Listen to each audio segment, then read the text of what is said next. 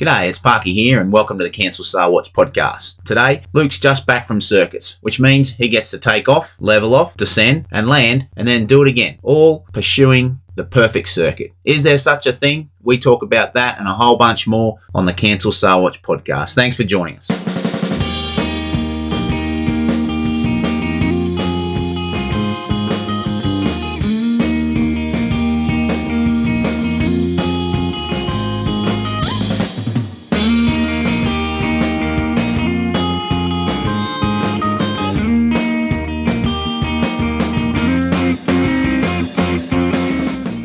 So what's the Cancel Sale Watch podcast all about? Well, it's where three pilots from three different generations, 22 years apart, gather every 2 weeks to pursue the spirit of flight.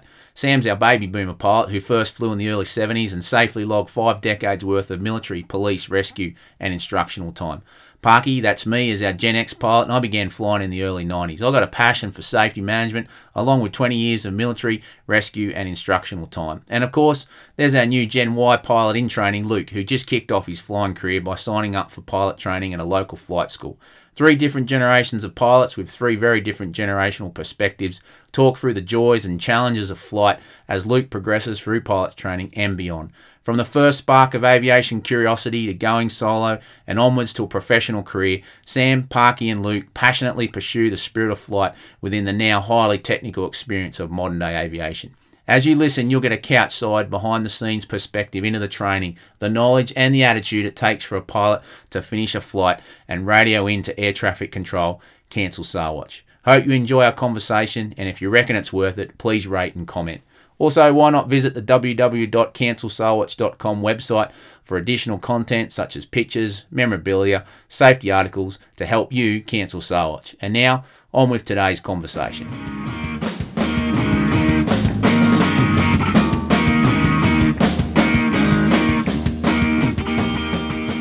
So I guess we'll just start off today and ask you, Luke, what are we up to? Just did my first lesson of circuits this morning, as he says with a big grin on his face. Circuits. No, simple but demanding. Yeah, well, it was just normal circuits too. It wasn't any of the emergency stuff. As nerdy as it sounds, I bought a Tomahawk for Flight Sim, like a good decent one. It was like $15 online, but all the gauges and everything are in exactly the same spot. And I was just going through like all the procedural bits around the circuit. So 400 feet above ground level, fuel pump off, 500 feet above ground level, start rate 1, turn to the left, climb up to 1,000 feet above ground level, start your turn on to downwind, do your downwind checks, turn on, announce your base, start descending on base, flaps out, turn on final, and then just keep it lined up on the runway. So all the procedural stuff I smashed out in Flight Sim well beforehand, so that when it actually came to flying it, I kind of just had to focus on flying the aircraft rather than trying to learn all the bits and pieces around the circuit. So I think it turned out really well, actually. That's pretty cool, because I don't know about you, Sam, but did you ever use that kind of visualization or mental modelling kind of techniques to help you learn before you got airborne? Yeah, certainly armchair flying the circuit. But isn't it amazing, this new technology where you can physically hook it up to your computer and fly yourself around? That's marvellous. Yeah, I remember starting my basic flight training just sitting there with like a meter ruler and trying to imagine it all. But now you've actually got a screen to look at, and you can even later on, as you get into the instrument phase, you'll be able to fly those approaches and that kind of thing. So that mental visualization, it's interesting because there's actually just in the last week a good article on flight safety by Krisha Ballantyne, and she talks about using mental visualization. I don't know if you're aware of this, but there's a famous quote she starts off with: "The man who has no imagination has no wings." And apparently Muhammad Ali said that. I didn't know that. But it says here, the technique of visualization emerged in modern culture as a legitimate learning method after a study conducted on Russian athletes demonstrated the power of mental imagery. In what is now a well-known experiment, Russian sports scientists conducted a creative visualization experiment with a group of Olympic athletes. So Group 1 received 100% physical training, Group 2 received 75% physical training with 25% mental training, Group 3 were 50-50, and Group 4 received 25% physical training with 75% mental training. Who do you think performed the best? That sounds like a trick question. It does sound like a trick question. What do you reckon? 2 bob each way, 50-50. Yeah, I'd go 50-50 as well, but it's actually Group 4. 75% of their time devoted to mental training with 25% physical training. Wow. Now imagine, elite athletes, so what is 25% training to them and to you? And what sort of sport were they talking about? What particular aspect? She doesn't actually say in here. It just says athletes. Russian sports scientists, and then it says Olympic athletes. Yeah, but it doesn't say what kind of athletics. But it says here 75% of the time devoted to mental training, they perform the best. And so psychologists from that time on began talking about visualization as improving muscle memory, even without doing the real thing. Yeah. So I was recalling myself sitting at Tamworth and, like I said, sitting in a chair, literally mentally modelling the flight, particularly more complex flights, whether it was a manoeuvre, trying to imagine what you would see, what you wouldn't see, trying to say the radio calls like you were, all that kind of stuff, stepping through the checklist, the mental checklist. So I just thought that's interesting that modern psychology, I guess, is sort of backing that up now as a legitimate training thing. So good on you, mate. Keep doing that. Yeah, well, I found it was super handy because one of the things that I've kind of been, obviously, like I'm only 5 hours in to flying, so I know it's just a matter of experience, but I find it really hard to keep ahead of the airplane because there's just so much information and so much I'm trying to learn and so much kind of muscle memory I'm trying to build and all that kind of stuff. But I found that today, for the first time, I could anticipate the different milestones before I was going to hit. So I knew, like, I'd rotated and I'd taken off and I've set my attitude for best rate of climb. And before we got to the 400 feet above ground level mark, I was looking for it going, as soon as this hits here, I know I've got to turn my fuel pump off. And it was the first time I was kind of like, oh, I can anticipate all the things I need to do as opposed to just being told by the instructor.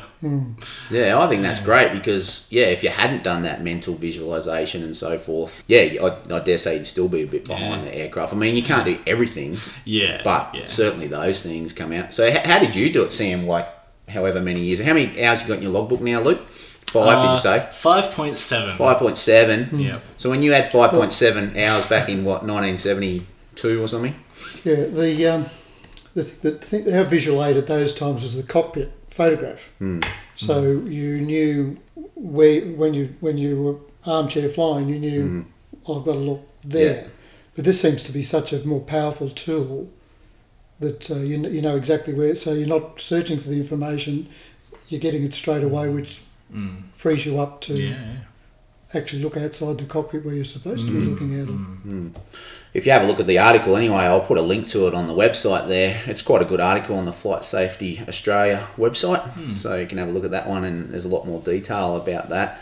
So you did circuits. What was some of the surprises for you doing circuits? Strange as it sounds, there weren't actually too many surprises just because I'd done most of the prep. I think really the thing I just had to focus on was just all of the muscle kind of stuff. So it's the stuff you can't do in flight sim, where you just kind of get a feel for whether you're sinking or something like that, which you can't really tell in flight sim. So I guess all that kind of preparation frees you up to just concentrate on actually flying the aircraft when you're doing your lessons and stuff. The lesson I've been looking forward to, because takeoffs and landings are, I think, the funnest bit for me so far. So I managed to smash out 7 of those today. There was one greaser, absolutely nailed one of them, and the other ones were not super rough, but bit clunky. Yeah. Did your instructor have to take over? An arrival, yeah. Do you know the difference between an arrival and a landing? It's actually something you don't describe. You'll know it when it happens.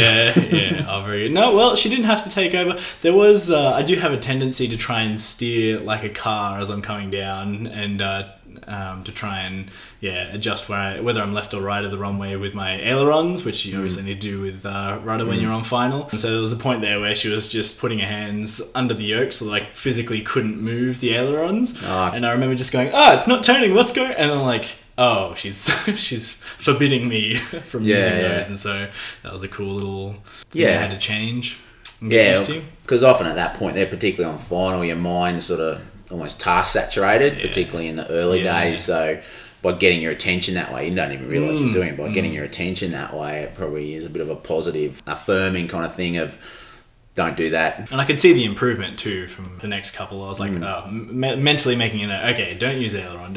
Yeah. So it seemed to work. So you would have done more takeoffs and landings today than in any other flight, wouldn't you? Really? Yeah. I was lucky when I was doing my stalls to squeeze in one touch and go because we still had a little bit of time left. But today was the most amount of takeoffs and landings I've done, which is, and like I said before, it's my favourite bit so far. I've always found circuits to be one of those kind of nice, steady state, stabilising manoeuvres. I mean, there's so much in it. There's the takeoff, there's the crosswind, downwind, base, final. There's so many things in that. And even now, having flown for a few years, we still go out, say, on an MVG sortie or whatever, and we'll just do a basic circuit as a settler. Yeah. And it's interesting because you can actually challenge yourself on a circuit, even though it's a basic thing, by just saying, okay, how accurate can I get? Actually, that's exactly what I was going to say. Being a bit of a perfectionist, my goal is to, at some point, pull off the perfect circuit. Now, I know that's probably almost going to be unreachable, but there's so many different things. Like, I've done the lesson in climbing and descending and turning and all that kind of stuff, where a circuit is literally all of those things added up together. So, getting the right picture out the front for your climbing attitude, and then making sure that you're holding exactly 30 degrees or rate 1 15 degrees in a tomahawk as you're doing the turns. And I always have a tendency to kind of like slowly drift out of the turn and go back over a bit more. So it's a really cool thing. I can't wait until I feel a little bit more confident doing the circuits where I can just like pick one thing I want to hone in on that kind of circuit and say, right, I'm going to absolutely nail every one of my turns. I'm going to be right on 30 degree angle of bank every time. Yeah. The only trouble with that is when you hone in on one thing, the other thing starts to turn rubbish. Obviously not to the neglect of the other. Sam, Luke talked about the perfect circuit. Mm-hmm. Have you ever flown a perfect circuit? No. Why not? No, You're the seasoned sage here, mate. Oh, yeah, but I find that probably trying to do it 100% accurate, even if the weather conditions don't even change, there's always something that changes slightly that you've got to keep on top of. And I was kind of giggling to myself when you said I've got to do an exact rate one turn or a 30 degree angle bank turn. And that all goes out the window when you've got a bit more crosswind or screaming crosswind so you've got to actually think about how am I going to modify that basic plan. But there's so many things to think about. So you would have taught dozens, if not hundreds of people, or watched that amount of people do a circuit. Have you ever seen them do a perfect circuit? No. Well, it's kind of interesting because how do you define perfection anyway? Because I guess if you like the Army Standards Manual, the Army Aviation Standards Manual has plus or minus 100 feet, I think, and plus or minus 5 degrees or 10 degrees off heading. I don't even know, but I guess if you keep within all those, it's the perfect circuit. But if you were to go plus or minus 1 foot on downwind or plus or minus 1 degree, well, that might be a different. Yeah, that's a good point. What you have to define what perfection is, and I said my standards, and I'm sure Luke's standards and your standards aren't plus or minus 100 feet. Well, it's kind of interesting because you kind of think in your head, I should have this now, but like a basic circuit is to get it precise, even within those thresholds within those buffers that are given. It's quite difficult, I find. It's quite challenging, and particularly then when you start doing it at night or on night vision goggles, or you change it so now it's not actually to a nice big long runway with nice cushy kind of services waiting for you if it all goes wrong, but a little hole in the trees in the helicopter world. Even then, flying numbers, I've found a lot of times you'll go out and think, there's no need to fly the numbers, but actually more of a need to fly the numbers out there because the sight pictures and everything are different to what you're used to. And if you can hang your hat on a known set of parameters, i.e.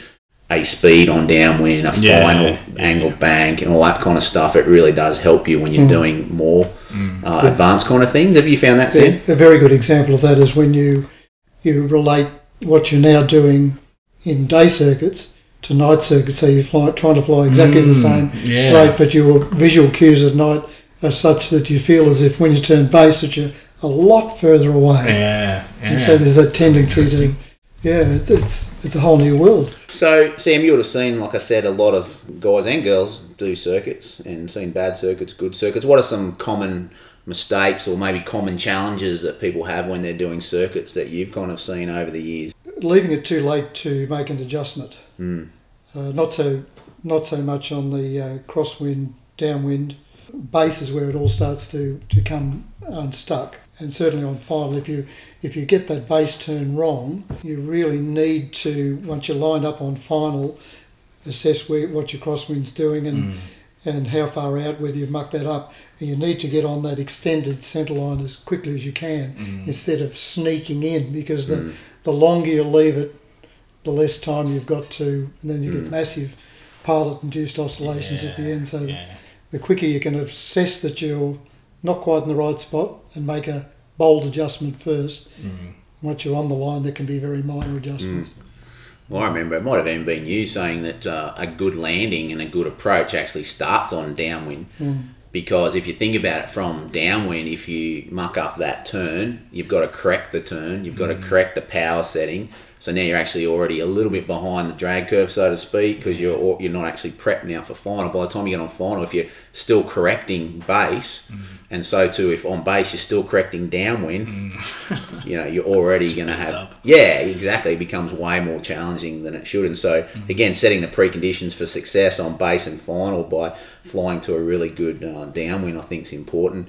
And you kind of hear a lot about as well, near enough's good enough. But I kind of like Tony Kern's take on this. He wrote The Darker Shade of Blue and got real famous in The Human Factor as well. But I remember him talking about the square of mediocrity where, especially older guys or people have been doing it for a while, they're not held to as higher a count, so they tend to go, okay, well, near enough's good enough. But the trouble with that is when it then comes time to fly something to a precision level, you haven't practiced to a precision level, you've practiced to near enough is good enough. And yep, it might be once every 100 times, but like I think Mark Twain said, better to be prepared 99 times than dead once. So when the time comes to fly precisely, you don't actually have those skills because it's just always been near enough's good enough. So that just comes to mind there is there's actually no difference in your effort to get it right as opposed to being somewhere near it. Yeah, I guess if you're aiming for somewhere near, you might as well be aiming for the right. Well, that's right. There's no extra effort required. Yeah. And that setting up of base that you're doing now in your circuits will stand you, if you're accurate in that and your assessment skills develop, it will stand you in very good stead for when you're doing PFLs. Yeah.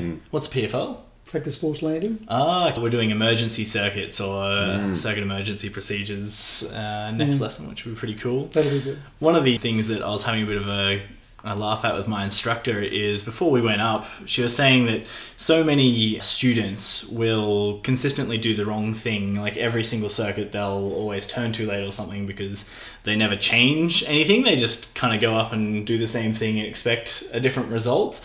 I always kind of have a tendency to try and turn onto final a bit earlier than I should.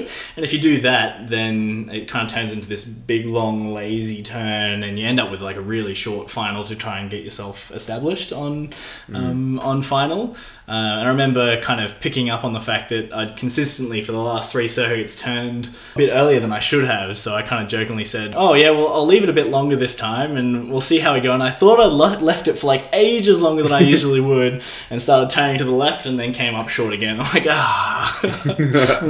yeah, it's just having a bit of a laugh. Yeah, there were a couple of points I could bring up there is when you've done one system, for example, your downwind checks, think what's next? Next is my base turn. Yeah. Now, what did I do previously? How do I turned at this point? Yeah. What was your visual point on the ground? See off the left, So if I'm going to leave it till that point, yeah.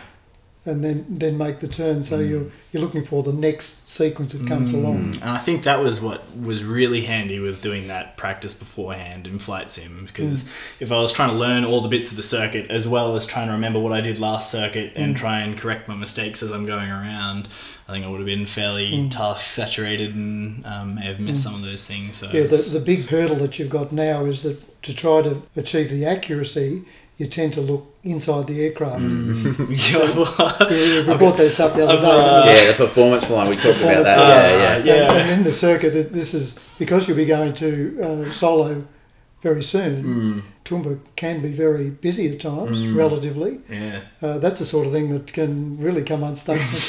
And if you don't get hit, you probably won't get hit. Well, there's a thing too where if you're looking out, like Sam was saying, even for a base turn point on the ground, that's a fixed point.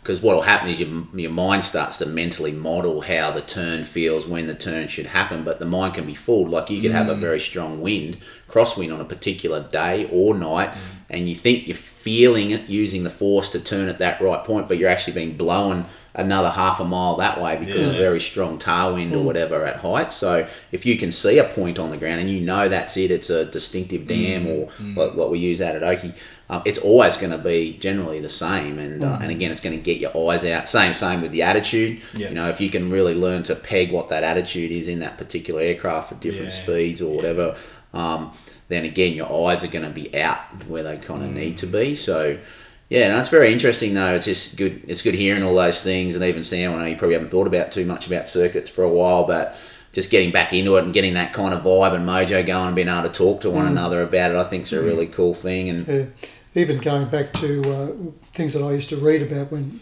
I was just a young pilot was the technique that the World War II pilots and the World War I pilots used. They'd take off and they'd fly to a certain point, the church tower, 3 or 4 miles away, and then they would lay off with the wind, and they would be flying at, say, for instance, 500 feet above ground level, so they would know what the wind was because the aircraft was physically tracking directly to that point.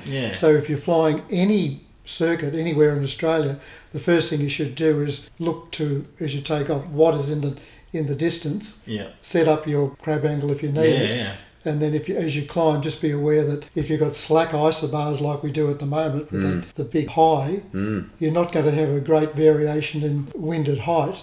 When you get the tighter isobars or you go to a night scenario, then you get a huge variation between 100 feet above ground level and 1,200 feet above or 1,500 feet above. And your crosswind can be huge and you can be disoriented just like that. Excellent. Yeah, we had that the other night actually with all the Kiowas, which are a smaller military helicopter. Same thing, a lot of wind shear going from the lower levels to height, and they were doing night unaided, so without night vision goggles. And yeah, the wind was something like 30 knots at height and then about 5 knots on the ground. And coupled with that, there was a strong shear line with a lot of turbulence. So in the end, they actually ended up cancelling night flying for them. Black Hawk, of course, the mighty Black Hawk could handle it. And so we kept going. But yeah, you could definitely feel it. And you're actually coming around on final and they're almost at a standstill as they're coming around. Yeah, again, having fixed points, having a way of, I guess, informing your mental model with reality, not just sort of feeling the force is really important. And so I know circuits can be pretty challenging if you want them to be, I guess, and there's something that, again, it comes back to whether you want to be a professional, precise pilot. And I guess that's a constant battle. I kind of feel like oftentimes there's a certain amount of energy that you have to keep putting in, otherwise it all starts to deteriorate. You can just go, like I said, near enough, good enough. But like Sam was saying before, what you're doing now will stand you in good stead later on. Even just the way your eyes are looking, the attention to detail, the scan, everything else, they're just foundational things, habitual things that if you do it well now, you'll keep doing it well into the future. If there's little flaws now, those flaws will carry with you into the future. So, I've actually heard my instructor on a couple of my little tendencies, like, you know, trying to turn the aircraft with the yoke when we're on final when you should be using your rudder. She's like, yep, we'll just nip that one in the bud. We don't want you doing getting into that little habit. You know, as instructors, you'll learn about the law of primacy, which is the first thing taught, the first thing experienced is the thing that will stick in your mind. So if you're taught the wrong way or you're doing it the wrong way and that's how you're experiencing it, is so hard to break. You can just, I guess, be kind of soft and putty like in the early days to be ready to change quickly and then solidify those patterns and those behaviours and those skills now. That's going to be a really good thing in the future. So you talked a lot about final and using, I guess, ailerons instead of rudder, etc., closer to the ground. Anything else? There's something about when you're on final, directional control is just with the rudder and ailerons are just to keep your wings level. And you're also using attitude to adjust your aiming point and power for speed. And usually I'm very used to put a set RPM and then adjust your attitude to get whatever speed you want. So say you want to descend at 70 knots, then you have your descent speed. If it's like a glide, you've obviously got no RPM. Or if it's a power on descent, it's 1500 RPM, and then you use your attitude to hit 70 knots. Whereas on final, you don't want to be using your attitude to adjust because then your aim point will either go up or down of where you're trying to hit the runway. So it's that kind of reversal of now you've got to use your RPM to adjust how fast you're going and use the attitude to keep. I wouldn't have thought that was correct. It's always attitude controls your airspeed and power controls your rate of descent. Yeah, you've got heaps of fixed wing time. And military always teaches attitude controls airspeed. and power controls your rate of descent. So there I is guess there is a bit is of a cross. There is a correlation between the two. Obviously, if you're slowing down, you need to apply power. yeah, and there is, and you usually do a bit of both at Yes. the same time. Yeah. It might be worth just querying it though, and just saying, hey. Yeah, I'll have a And look. what I was going to pick up on too is, do you use a work cycle on final? Are you familiar with that term, work cycle? I'm familiar. I'm not sure that we've formally gone over kind of Yeah. like a work cycle. At the moment, it's very much the instructor's constantly like feeding me feedback instructions as we're doing it, but it's a little bit hard to kind of take on board exactly what they're saying and still try and do all the things that I'm trying to do as well. Yeah, that's that sort of task saturation thing, but that's what a work cycle is really good for. So a work cycle is just simply a set of instructions to yourself that you repeat. So for me, even in the Black Hawk now, I have an aim point, aspect, closure rate. That's mine. And people can use different keywords and so forth, but they're the three key things that are changing as variables. So they're the three key things that I'm checking. So, and it stands in good stead for night, MVG, aim point, aspect, closure rate. So I'm going, okay, aim point, is it moving up or down? Now, if I just focus on the aim point and get it right, guess what? I'm screaming across the ground really fast because I've dumped that other part of the work cycle. But if I'm repeating, okay, now I'm going straight to aspect. Does the angle look right? Does the rate of closure look right? I need to look out the right for that in a helicopter. But it's just, again, it's a mental technique of making sure that we're hitting all the right things. Because the next thing that can happen is a radio call or a little bit of wind shear or whatever, and that's, far out, now I'm too fast, now I have to go around. Whereas the work cycle is something you can even practice in your mental modelling and your mental visualisation as well. You might even ask your instructor, do you use a work cycle on final? I think like unofficially I've probably been doing that as well. For me, it's aim point, aspect, closure rate, inside briefly to check all the instruments, and then again outside. So that's all part of the flow. Yeah, so in your case, Luke, it'll be you'll be airspeed instead of closure rate. Yeah. Because airspeed will twig you to, if it's correct and you're a third of the way in and you want to slow yourself down, you'll use that extra flap. Yeah. So your airspeed relates to your flap to trigger for the next thing you're going to do. Yeah, and aspect, that's pretty much just like glide slope, is it? Is that what you're talking about when you say aspect, like the approach angle? Yeah, so exactly. The shape of the shape of the runway to give you the angle that you're coming in, depending on what sort of approach you're going to do. Because in this case here, you're using a flapped approach, so you'll have a certain descent rate. Yep. It'll probably be around the 500 feet per minute. Yeah, so when you come around and do a flapless approach, it'll probably be around the 300 feet. Anyone would think you were an instructor. And I must apologise. I forgot about all your fixed wing time. We've only ever flown with Sam as a rotary guy, but no, that's awesome. Yeah, so maybe you can practice work cycles, even just get some key words that you can easily remember, because remember when you're under pressure you tend to dump things, but key things that you can remember, and then it's just like a little mental checklist that you're just going through. I've always, you agree with that, Sam, like using a work cycle? Absolutely, yeah. You have to cement that in, and they're the sort of things you can do while you're driving along in the car. Just go through your checklist, and that's the aim point, aspect, airspeed. Another thing that I thought of then, you're changing your airspeed when you're doing the circuit. Have you noticed the difference in the control forces as you take off and then you level off? You're going faster. As in like trying to trim it all off, or the amount of deflection and stuff. What are you finding on that? Yeah, well, obviously, at slower airspeed, it's a bit mushier and that, or it's a bit more responsive the faster. You probably noticed it last week when you were doing stalls. When your spare speed is right back. What sort of movement you got in the... Yeah, lots of movement try and do anything, Not a lot of pressure involved. It gets... So the faster you go, what happens to your control forces? You got to put in, use more force to... Force, so you tend to hold on a bit harder. Yeah, you do. So when you come down on final, we all do it, is you tend to overreact down the bottom. You tend to get the death grip. Death grip. Whereas in fact it's much easier to control. So you're slowing down, so it's actually the best thing you might have something to do with the ground coming in at like 100 kilometers an hour. It's adrenaline. Yeah, well, we want to try and avoid that arrival rather than a landing. Yep.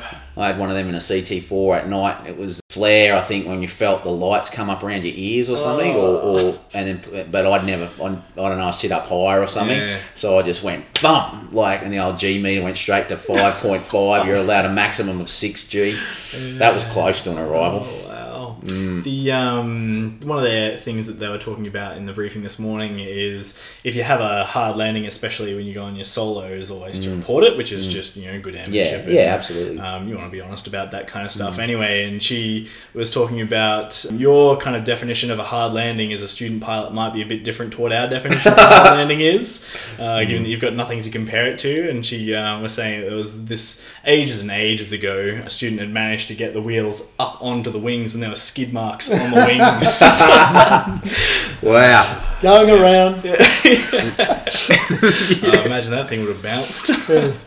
No, that's really cool. So that's pretty much circuits. Again, just encourage you, Luke, to keep seeking kind of precision. And I think that's what I was going to pick up on before as well, was the ability to self-critique. I think so important. When you're starting, again, you don't really understand what's normal and what's not. So it's hard to self-critique. Being open to change, even as you get further into your career and so forth, and really developing that self-awareness and being able to say, okay, on that circuit, this is what I actually did wrong and this is what I need to fix it, because that's going to be something that will keep us, as we talked about in the early days, humble and I think growing as a professional. Go ahead, Sam. Yeah, once you've got spare capacity, you'll find that in the upwind, crosswind, downwind, and even the first part of the base, you'll be able to look out a lot more, not only enjoy what's going on around you, but actually look for something else that might be a threat towards you.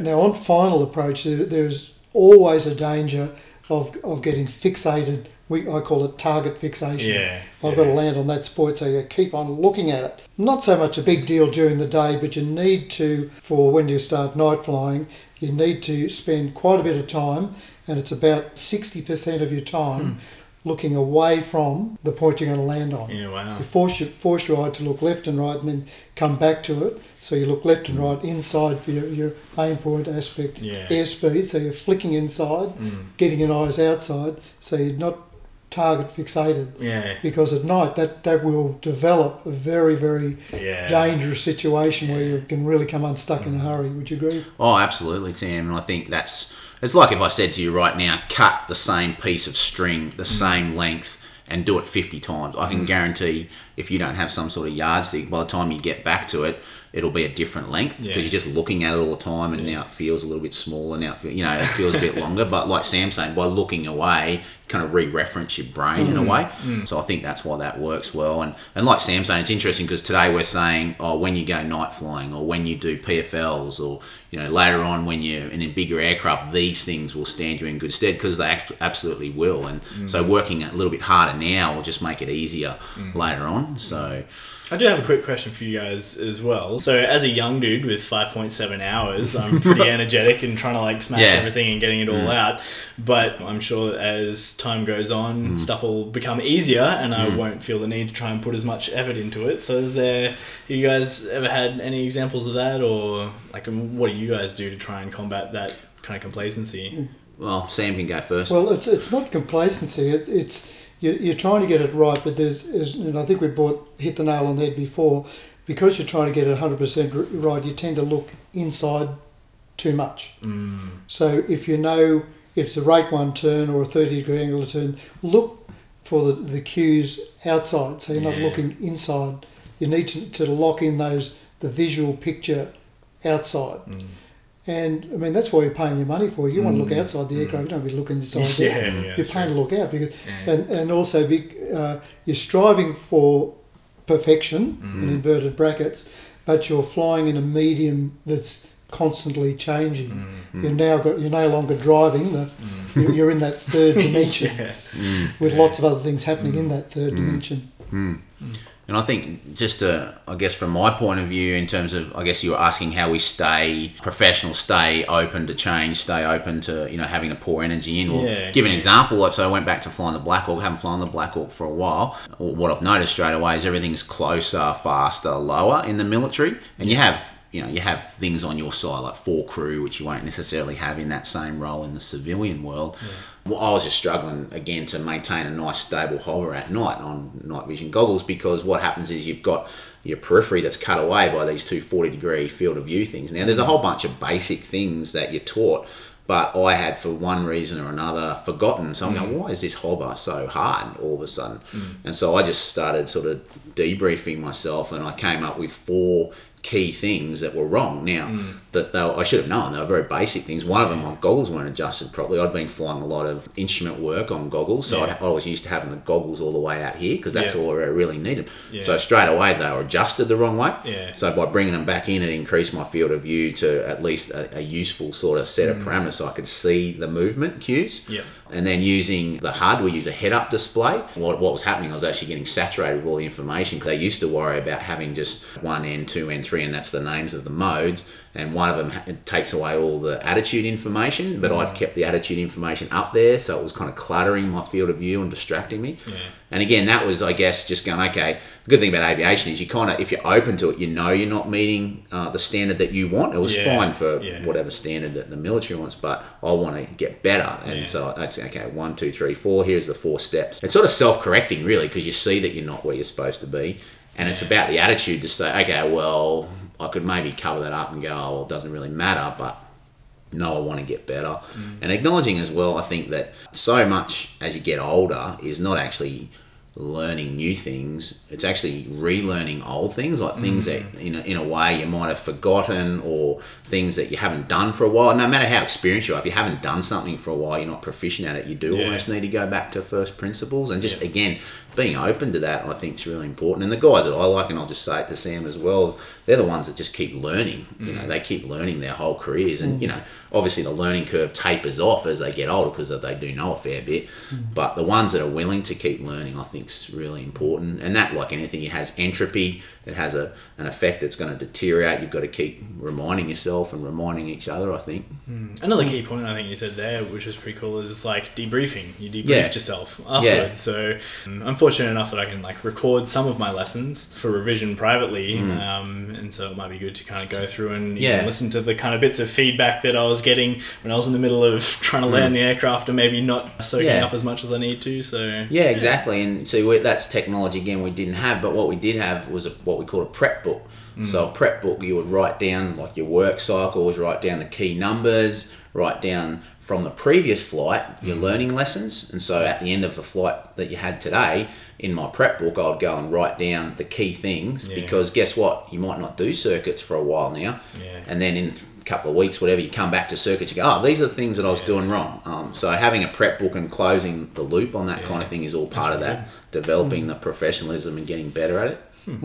Very good. And just remember that you're doing circuits at Toowoomba, which is, what, 2,500 feet in the circuit, is it? Or 3,100. 3,100. Yeah. So what you're setting up now is a picture for that altitude. So just keep it in the back of your mind that when you start getting away from Toowoomba, say for instance going down the coast to Maroochydore, that's at sea level, so your apparent movement across the ground will be different. And then if you go some later stage to a higher, down to Cooma or somewhere like that, then you'll have a different rate of movement over the ground. So just keep that in the back of your mind. I do. Yeah, and the other thing with runway 11 here is that it kind of slopes up a bit, which can produce a bit of an interesting visual effect. So we might finish off there, but any last kind of data burst thoughts on circuits, Luke? They're just really fun. Takeoffs and landings are awesome. They're probably the most dangerous bit, but they're pretty fun. Well, and that's a point too, and we might actually look at that later on, but that is the most dangerous part, take-off and landing, so it's good that we get to practice those, but again, just, keep your head on a swivel, stay alert, but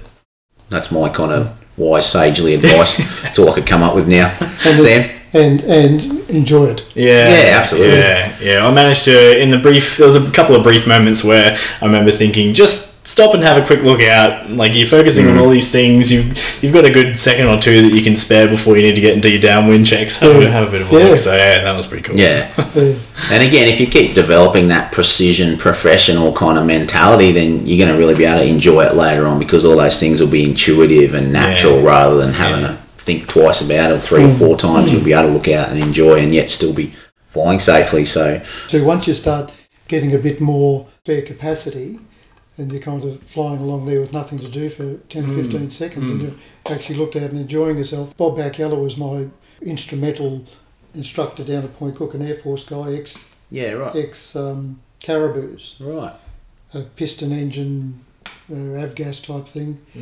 And because of that style of aircraft that is flying, which was subject to problems as they got older, the same as you're flying a relatively old aircraft, I think is keep an eye on things on the mechanical side of things. And the big things that are going to give it away is your oil pressure. Yep.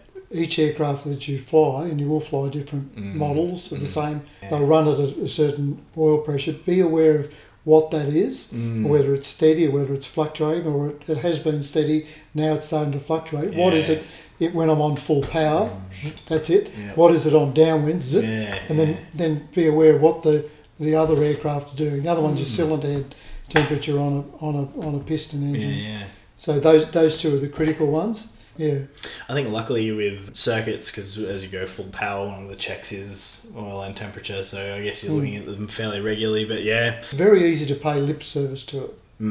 It's you're going, oh yeah, temperature such and such. You're going, what is the temperature? Yeah, is it normal? That's it might still be in the green, but it's normally there, and suddenly it's there, or there, and Yeah, I noticed that as well. It's like saying fuel, like in downwind checks, fuel is good. Fuel's fantastic, but how much is in it? We're all guilty of that, aren't we? No, we are. Well, even just basic things like, check the circuit breakers at the start of a check, and often I'd pull one. This is the entropy. This is, what I mean by deterioration, oxidization, even in our skill set. So, you pull the circuit breaker, and I can guarantee 99% of the time people wouldn't notice it because they're looking but not seeing. We're saying the words, but we're not actually looking at the gauges. And thankfully, there's design features that help us now with that too, with glass cockpit or even a black or, it'll go green to red, which definitely gets your attention. But you still need to look at it to see the trend, because it might be going from the middle of the green very slowly. Now you're over the middle of the ocean. If you'd noticed it before, you could have turned home earlier. So I told you the story. We mentioned about NVGs before, didn't I? Yeah. I went up to do a check riding a guy, and we took off. This is in Iroquois. And this guy was the captain of the aircraft, and he went around. We flew this terrible circuit, and he came back and landed. And I looked across, and he said, I'm going to have to adjust my goggles. And he had his lens cap on. He'd taken the ones up close to him, but the other ones are on the outside. What? And what, he flew the whole circuit? Yeah. Wow. With lens caps on. Who was it? Tell us. No, don't. No, it's all right.